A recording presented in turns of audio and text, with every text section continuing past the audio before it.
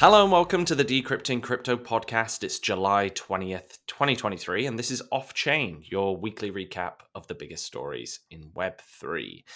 I'm Matthew Halsbarby, and as always, I'm here with Austin Knight. How you doing, Austin? We've missed a couple of weeks. I So know. I know. Yeah, Missed I the sound of missed your you, man. voice, Austin. Yeah, same here. Where did you go? I cannot confirm my location at any point. No, I actually had I had a week out where I had a vacation down in Cyprus, which was incredible, and actually I think just timed it right where it was like 32 degrees Celsius, which was very hot. What's that in Celsius to Fahrenheit? Yeah, like 90. But now it's kind of like pushing towards like over 100. So Oh wow. yeah, bit too much. Europe is basically on fire right now. If you haven't heard, so it's yeah, it's pretty wild. I think um, parts of Spain are in like the 40s Fahrenheit, which is in 40s Celsius, which is very very high. Yeah, unreal. Yeah, and a few things happened while we were out. I guess a few minor little things. We're going to talk about some of those today. XRP, the Ripple SEC decision, is going to be a big talking point, and more so because I'm sure everyone listening has heard about the XRP ruling. We're going to talk a little bit about some of the important details in there and what this means moving forward, and we're going to talk about what I can only describe as like it goes into the category of only in crypto does this happen, which is kind of like the unbelievable story of the death of Multichain, which is and was one of the largest cross-chain bridges. This is a truly crazy story. My What it, favorite kind of crypto story. it's been a while. You know, we've had a bit of a drought since North Korea were using their stolen funds to fuel their nuclear campaigns. But, you know, we're back. We're back at it. All right, let's jump into the first story of the day.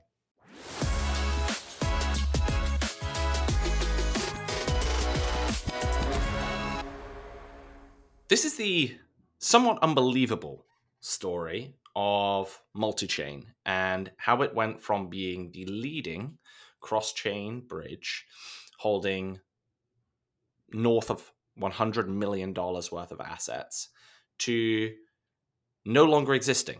And more importantly, having no sign of where their CEO is who holds the keys to all of these assets. I, you know, it's a sign of the times when I'm not even surprised that I've just made that statement. But let's just start quickly with what multi-chain is. So for anyone that participated in DeFi summer of 2020 and 2021 during the big bear run, you might have, if you were buying a whole host of shitcoins like myself across many different unknown chains, you might have used multi-chain. You may have remembered it as AnySwap, which allowed you to kind of somewhat seamlessly bridge assets from one chain to another. Very popular with anyone that used Phantom in particular, and any other EVM compatible chain. Now, the project was kind of continuing. They had a few little issues like over the past few years, but nothing major, and has been still a widely used bridge, especially in like the EVM chains. May 21, 2023. So we all of this information has just kind of come to light now, and we're going to kind of recall the facts step by step. So the CEO of Multichain, Xiao Zhen, was taken away by, at least allegedly, by the Chinese police from his home and has been out of contact with the core kind of global multi-chain team ever since. That We called it, includes... Matt. Yeah. I don't know. I Yeah. don't know if you'll recall, but when back several Yeah. episodes ago, when we Yeah. first started covering the story, it wasn't really clear where he was. All we knew was sort of this funny tale of like, oh, hey, our CEO has disappeared and we can't maintain our systems anymore. And we speculated that perhaps he had gotten Jack Mod. And that was a bit Yes, of a we joke, did. but also a bit serious. Turns out that's exactly what happened here. It certainly seems that way, at least. There are maybe some other theories that we could come on to, but I think for now, a leading theory here is, yeah, he got Jack Mart. The Chinese police took him away. Here's where things get a little strange, though. So for the multi-chain team, they have these various different MPC node operators. The to access the nodes that power the network and basically be able to do a lot of the operations, make changes, push changes to the protocol, and also to access funds. Each of these operators need to give access to via the MPC nodes, right? The access keys had been revoked at this point from all of the node operators. This is pretty strange. What's even stranger, and I don't know if this is strange or just downright negligent, it's, well, certainly the latter, but all of the MPC node servers were running under the CEO's personal cloud server account, and nobody on the whole of the core team had access to them. Like, what? So let's just start with that. Like, what was their plan if, like, he died or something, right? Like, this is bizarre. So what this means is all of the funds are locked unless Xiao Zhen, the CEO, gives access, but he's uncontactable. So later in May, the team, they managed to make contact with his family, and they learned from Xiao Zhen's family that all of his computers, phone, hardware wallet, mnemonic phrases, etc., were confiscated by the authorities. And it does seem, and I believe this, that the core team at Multichain have just kind of been completely left in the dark. They've Mhm. had minimal access to basically just about keep the lights on. They had lawyers involved, and they posted out this tweet where it said, the team has chosen to cooperate as much as possible with the demands of Zhao Zhen's family and adhere to the requirements of local laws and regulations, refraining from disclosing unauthorized information about the case to the public. I thought that What's was the kind of deal with the demands of demands. Zhaozhen's? Yeah. Right. And I think that's where it's like, it's interesting framing. Like, if you were saying that you're going to work with their family to, like, help figure it out, you probably frame it a bit more like that. But the demands of the family, it's a bit strange. Well, on May 30th, the team decided they need to announce what's happening to the community, the public. It's gone kind of past the point of, like, where they've had no additional information. And this is when we covered this kind of situation initially on the podcast with much less color, to be completely honest, because we were in the dark still a bit here. About a week later, June 4th, Zhaozhen's family successfully logged into the cloud server platform, allegedly using historical information from his home computer, which I think is very convenient, right? That Did he they like save his password in Chrome or something? Yeah, well, in his Apple Notes. It's just his kid's name with, like, number one at the end. Yeah. So yeah. Well, the family agreed to let the team access the accounts via the home computer, right? But what I thought was kind of weird was they only allowed the team physical access so that they could solve an issue with two of the routers, but do nothing else. Um, Mm. and then Zhao Zhen's family and the lawyer, they were in, like, communication with the police. The team had not been involved by any of the details of this case. But what they were told, at least, was that Zhao Zhen was going to be released soon. And they were just told, hey, just, like, keep maintaining the system and you'll get updated on this. So, team did what they could. They kept things running largely as it should. And there weren't any, at least, major issues to the way things were operating, outside of the fact that the team is in chaos. But for the user, nothing was kind of going wrong. And then 3 days later, July 7th, this is where things take a turn for the worse. And I think this is where we get into the part of the story where you start to wonder about all of the information we've heard so far as to whether that is factually correct. So on July 7th, a unauthorized transfer from the MPC addresses, which contain all of like users' assets from Multichain. This is around about $126 million worth of crypto assets. They just move to a wallet that is unknown to the team, and it's not related to Multichain in any way. And the team said that according to, and this is where things start getting really weird, right? It's like, according to Xiaozhen's sister, login information from an IP address in Kunming, which is in China, was found on the cloud server platform, along with a series of operations transferring funds from the NPC addresses. And then 2 days later, Xiaozhen's sister, without informing the team initially, just transfers whatever was left of the remaining user assets. It was about over $1 million in value from the router pool. So within this, what you'll have is, in a cross-chain bridge, liquidity providers are incentivized to put funds into a pool that then can be used for people to access like and exchange assets from different parts of the chain. This is why we often see in bridges they're the most like exposed to attack vectors, because once the pool gets kind of hacked, you can pull out all the funds. Well, then Xiaozhen's sister then lets the team know she's kind of tried to preserve what was left and some like related parties, and she transferred these addresses to these funds to two addresses that were just controlled by Xiaozhen's sister, which the team do not have access to. I have these wallet addresses, and I was looking in them. One is like got about $1 million worth, mainly in like the Alchemix token, and then the other one is just like full of a bunch of like shitcoins that are roughly worth about 20-30k.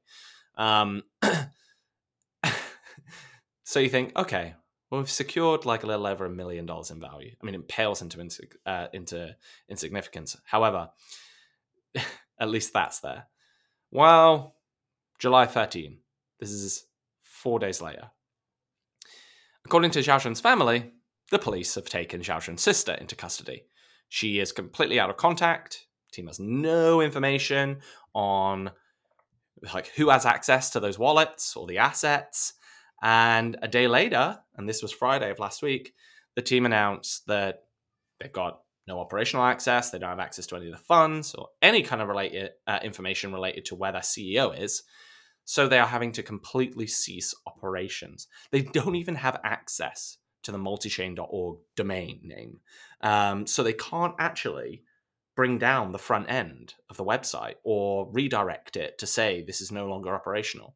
They literally tweeted GoDaddy to help My them. goodness. It's like, what the hell is going on, right? It's like, this is a project holding hundreds of millions of dollars of assets, and they operate like this. And it's worth noting, right, that like a lot of projects, DeFi projects in particular, and protocols, had a load of their assets locked up in multi-chain. Like if you want to enable, let's say you're a project that is on the Phantom blockchain, and you want to enable users to bridge over your like token from the Phantom chain over to, let's say, mainnet ETH. You need to supply a bunch of your tokens into the multi-chain pool so that people can kind of like be able to swap between those two chains. So there's been a whole host of projects that have been absolutely wrecked, albeit most of them not exactly the highest quality projects. But I saw one where it was like Hector DAO, which was for a fork of Olympus DAO and that whole craze. They had decided to just liquidate the remaining $16 million worth of their treasury because they got absolutely wrecked, and most of their funds were lost as a result of this. And they're just handing that whatever's left back to token holders. So it's, things like this is just it has far-reaching impact, and anyone that was a liquidity provider has got wrecked there as well. So really not good. This really like something doesn't smell right here, and a lot of accusations around this potentially being an inside job, which we can only speculate around. But even if it wasn't, this situation should have been avoidable if it wasn't, right? If this is an inside job, yeah, I mean, they haven't even really hit it very well. If it wasn't, this is just straight up the most basic level of negligence and poor security and OPSEC like that you could ever have like set up in a project like this. Yeah.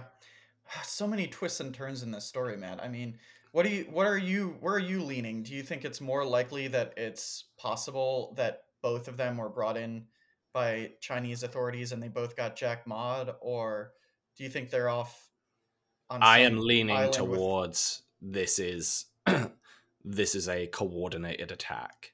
Um, it it just feels like there are a few things that happened here where sure, a lot of it could be explained where maybe the Chinese authorities have made some of these changes, revoking access from some of the MPC node operators, things like that. But it just seems like a strange target for Chinese officials, to be completely honest. Definitely not out of the realms of possibility, right? And like, I don't like to get my conspiracy hat on here, but this just feels like if you were going to try and get away with 100 plus million in assets from a project you run, it's probably the way that this gets done. So, I would say the one yeah. thing that's tripping me up though is the fact that they're blaming Chinese authorities. It just doesn't seem like the smartest entity to blame. I understand that the narrative could Yeah. potentially track in the industry, but that seems like a really nasty hornet's nest to poke,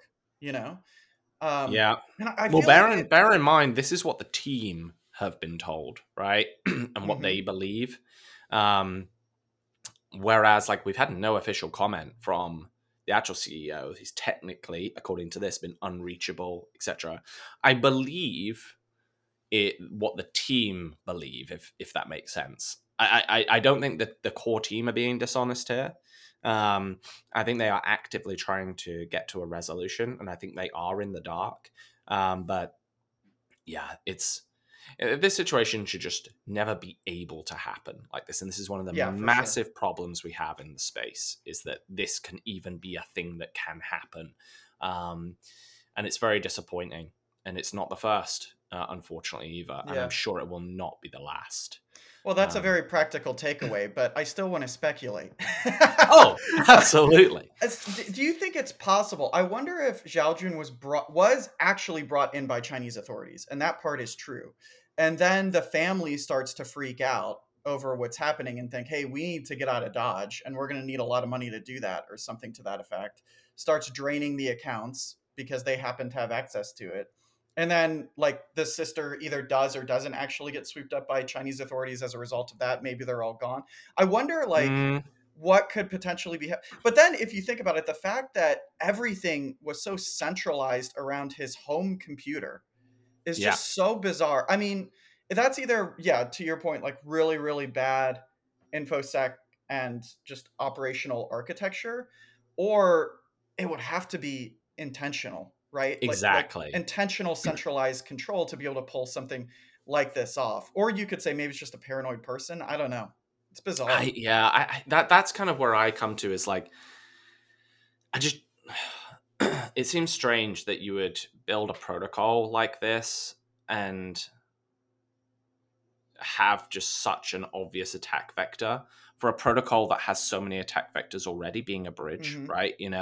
Um, it just feels like it just had to be deliberate. And I think about, like, the story around like the sister. Okay, maybe that she's tried to like pull some funds out and get away at the end, but it's like, she's not doing anything with that like 1 point whatever million. It's in a very public ETH address. It's also in like tokens that don't have tons of liquidity, so even trying to get out of that trade is really hard and would like raise a flag. So it's just really, I don't know. I think it's just a strange spot for them to kind of be in. I don't think that there's either just like a lot of like different players that don't really know what they're doing here, or it's incredibly calculated, and I have to be the more skeptical on this one. Whereas often I'll try and be an optimist around this kind of thing, but I think that this has been planned, and I don't think this is going to be the end we hear about this, by the way, and we will no Hmm. doubt be covering some of it for sure. Yeah. But let's move into our second kind of big story here, which is unpacking what's happening in the XRP case. So let's jump right in. A judge has ruled that Ripple's sales of XRP were not securities except when they were sold to institutions. So this is interesting. Annalisa Torres, a federal district judge in New York, ruled that one, retail sales via exchanges, which are noted as programmatic sales to public buyers, and two, distributions of XRP to Ripple Labs employees, both did not constitute the sale of unregistered securities. You recall that Ripple has been under suit by the SEC for quite some time now, and this Forever. was yeah, it's been a long time coming. This was like really the core of the case against them, and it looks like they won. With that said, there is a caveat here, which is that the judge also ruled that contracts for institutional sales did constitute unregistered security sales, and that was about $728 million worth of contracts. I think that the original That's suit said key. that That's is key for pretty me. key, and we'll have to break down the differences between these two things. But I believe that the original suit said that it was what, like 1.2, 1.3 billion dollars worth of sales and exchanges that the SEC were going after Ripple for. So $728 million worth of contracts is still pretty significant. Yeah. According to the judge, those investors, quote, would have purchased XRP with the expectation that they would derive profits from Ripple's efforts, whereas she delineated that with the retail sales and the distributions to Ripple Labs employees, they were not necessarily operating under an expectation that they would derive profit from the token. So the way to Yeah. kind of break this out is that that first offering sale that Ripple Labs made to hedge funds, that was a violation of securities law. However, subsequent sales via exchanges and distributions to their employees were not a violation of securities law. And I think this is kind of key, right? Because, you know, the ruling came out, which basically said that, hey, XRP isn't a security, right? And that was Hmm. the headline, right? And everyone rejoices. And it's like, excellent, we've won, like, blah, blah, blah, right? I don't think any of us are like massive Ripple fans in by any respect, but I was I was somewhat reluctantly rooting for them here, right? Um, but the reality is, like, you know, the actual ruling was XRP isn't a security in these situations. Hmm. I still think it's a big win, but I think it comes with some very important caveats, and I think caveats um, that are both, I think, reasonable things that are being brought to be made. Right? It's like, okay, VCs buying tokens with an expectation of profit.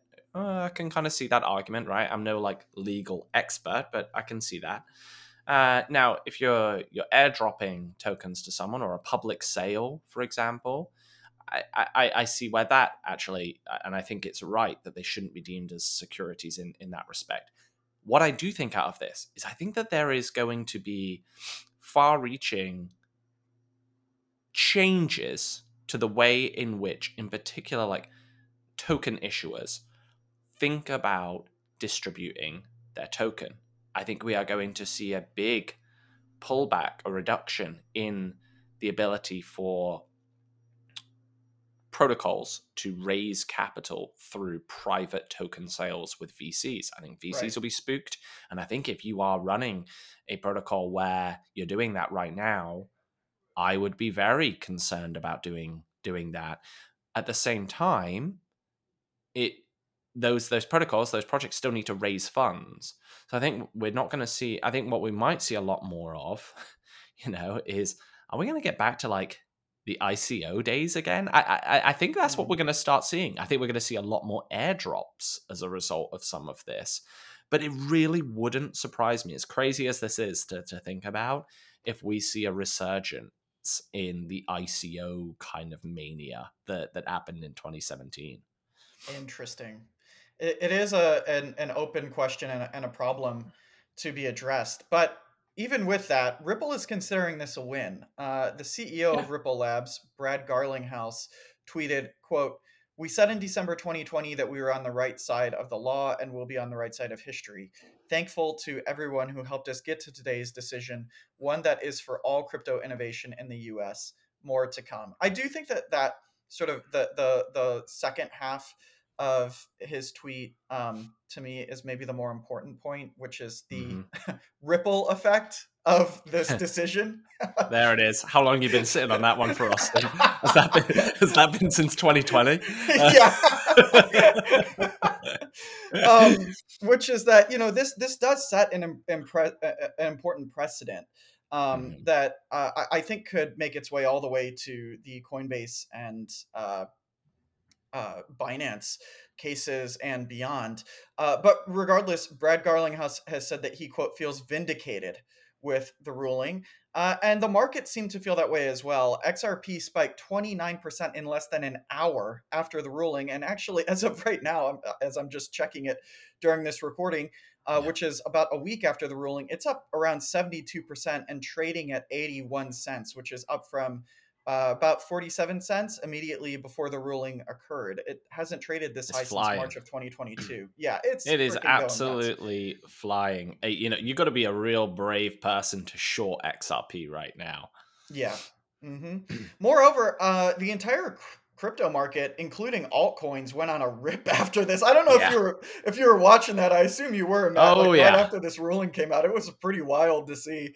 And then in the subsequent following days, really prominent exchanges started to relist XRP. I believe Coinbase was the first of them, and then Kraken and Crypto.com and others, I which I think it was think is crypto. I think it might have been crypto.com. that was the The first to re- do it. the reason I know is for anyone listening, you may be aware that I now work at Kraken, and we shipped it out about few hours after the hearing, or after the ruling, and just as we were shipping that out, crypto.com nicely got their announcement out like a few minutes before Ah. ours. Yeah. But I think it was a nice move from all of us in the central exchange kind of world to get this out, and I know that everyone took some great pleasure in doing so as well. But yeah. Interesting changes with the exchanges. On top of that, this helped to extend a positive streak of inflows into crypto investment Mhm. products like ETFs, which now we're on the fourth week in a row of that. Or actually, this might be the fifth week at this point. Yep. But this particular week saw a $137 million inflow, and the total at the time was about $742 million in inflow over the prior month, which that's the largest run of inflows since Q4 of 2021. So Yeah. definitely a positive reaction from the market on this. Yeah, I was actually looking at even even just like overall market spot volume that has been really ramping up month over month from June to from May to June, especially around like the ETF stuff. And July spot volume has been huge. It's really starting to ramp up. I think everything's kind of like coming together a little bit here. We had the BlackRock ETF kind of announcement, some Yep. reconfiguring of that. We are expecting to hear a result in August around some of this. We've got the XRP kind of positive news that's kind of pulling this together. And, this is all in the background of next year Bitcoin halving.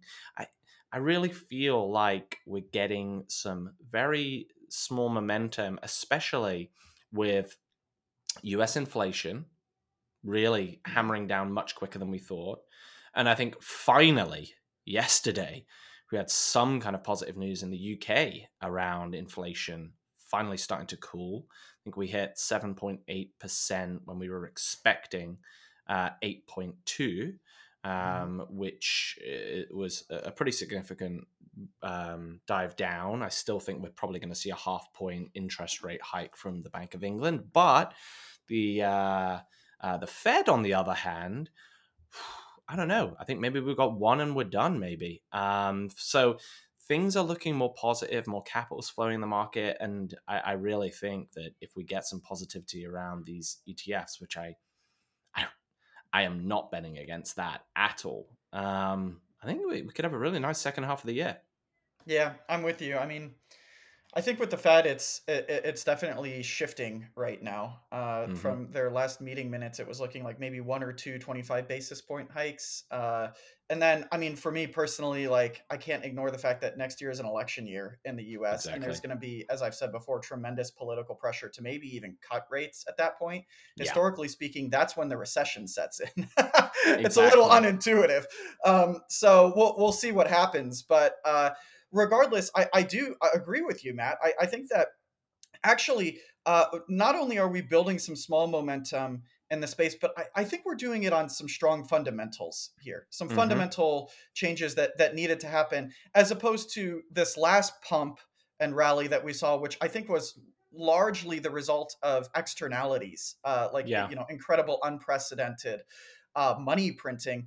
This time around, it feels like the foundation is starting to maybe get a little shored up for the industry, and that's good. And another interesting outcome of this, perhaps it's being set up to be the most interesting outcome, is that this will likely impact the SEC's Binance and Coinbase cases.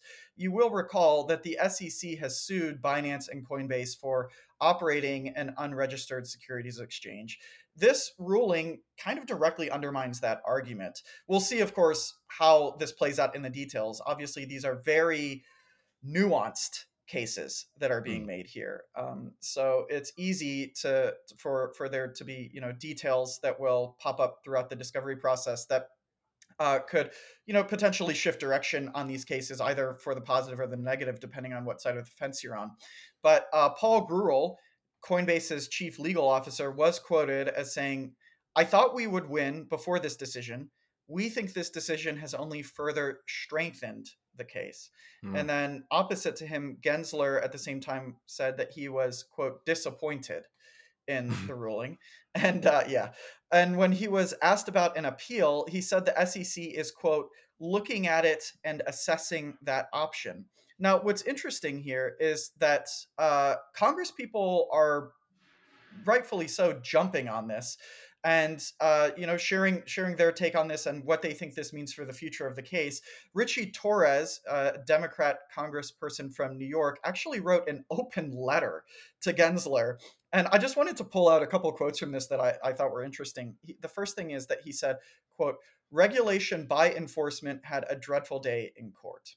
Yeah. And then he said, the SEC's odds of scoring an immediate appeal on the ruling are, quote, vanishingly small. So even though Gensler is saying, we're looking at an appeal and everything like that, I think the general sentiment is that at least in the short term, is not really going to work out too well for them, because there's just so much additional work to be done on the case.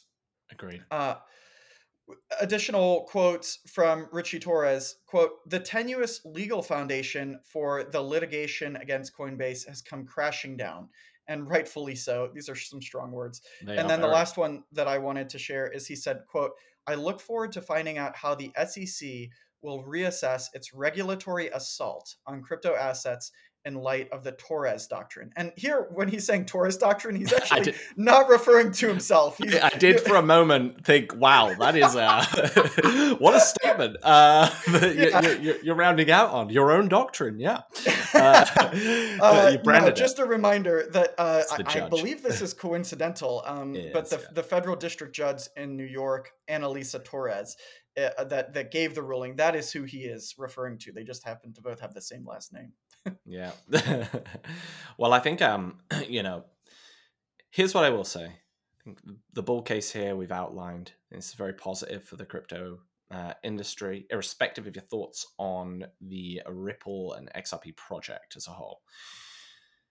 kind of bear case is, or less bear case, I think just like a reminder on this, the SEC is not going to slow down just because of this. They are going to continue to pursue. They've doubled down on their anti-crypto stance, and I would argue that it has kind of almost become kind of part of like this administration's brand, right?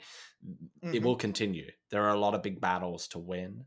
There will be more Wells notices. There will be a lot more that needs to be fought in not just the Coinbase kind of case and other exchanges and other um, areas of crypto. I think we haven't even touched on DeFi just yet. And this is about taking the wins. I think making sure in many cases that what we've went through over the past now 18, 24 months of this enormous downturn, where we've seen actually a lot of like the froth and poor projects get wiped out. Unfortunately, some good ones getting swooped up in the middle of that. I think there's a few more kind of chips to fall on this respect.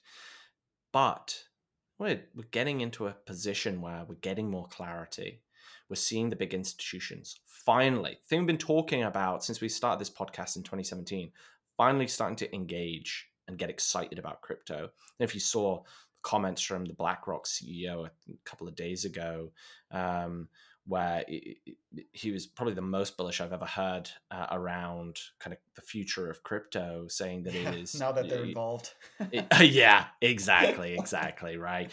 And there's good things and there's bad things about that, but I think more than anything, it is going to have a key core place and seat at the table in the financial industry. And as we start to see movement with these ETFs in particular, opens the door for larger capital inflows to start happening. I think we're going to see more banking institutions begin custody offerings of crypto. And I think this is just going to become integrated just like equities are into kind of pretty much every aspect of our financial lives. So, and I think this is a good thing. And I really do. And I think it's a very good thing for crypto in particular. Feeling Yeah, positive.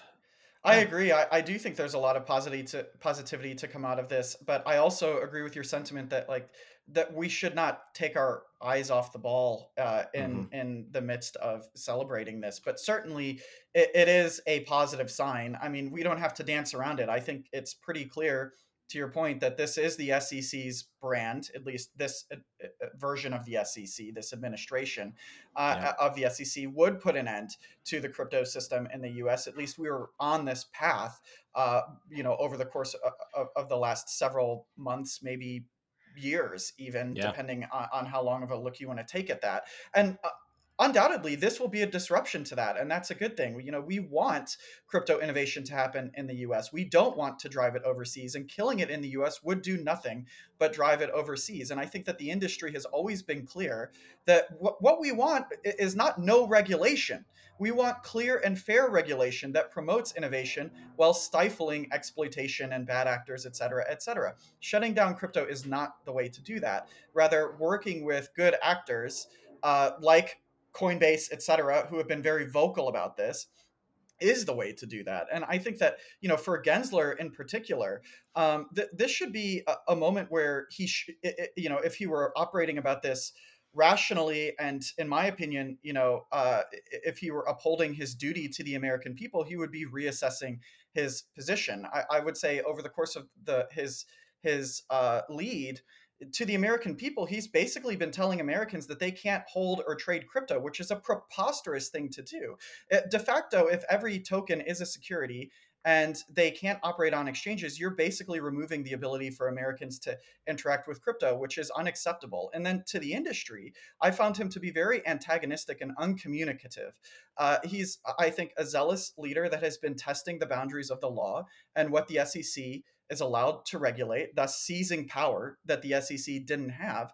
And to me, this is an excellent example of the US system of checks and balances at work. It's putting the power hungry in check.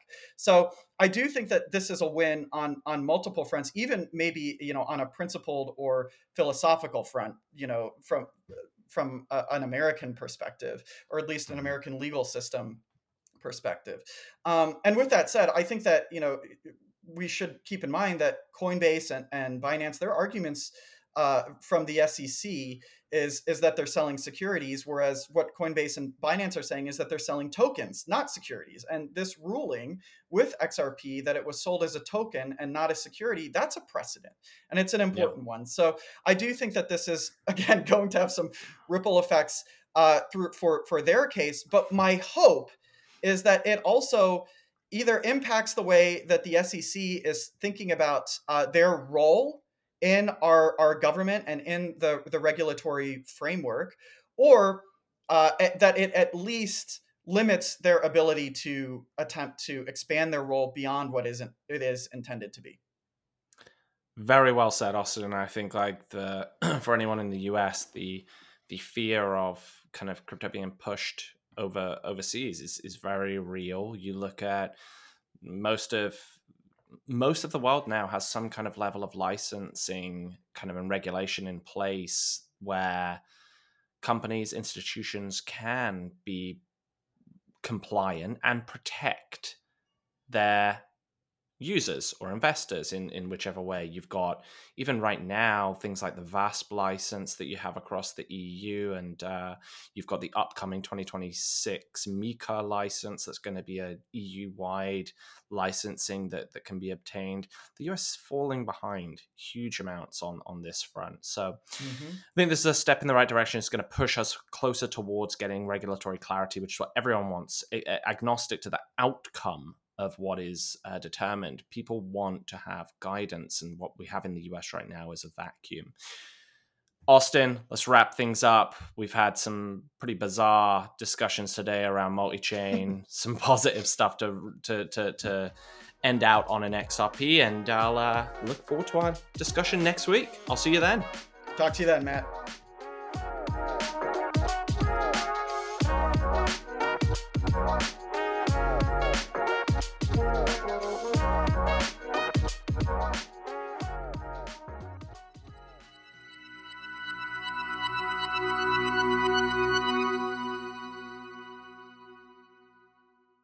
The contents of the Decrypting Crypto podcast should not be used and are not intended as investment advice. Please do your own due diligence before making any investment, cryptocurrency or otherwise.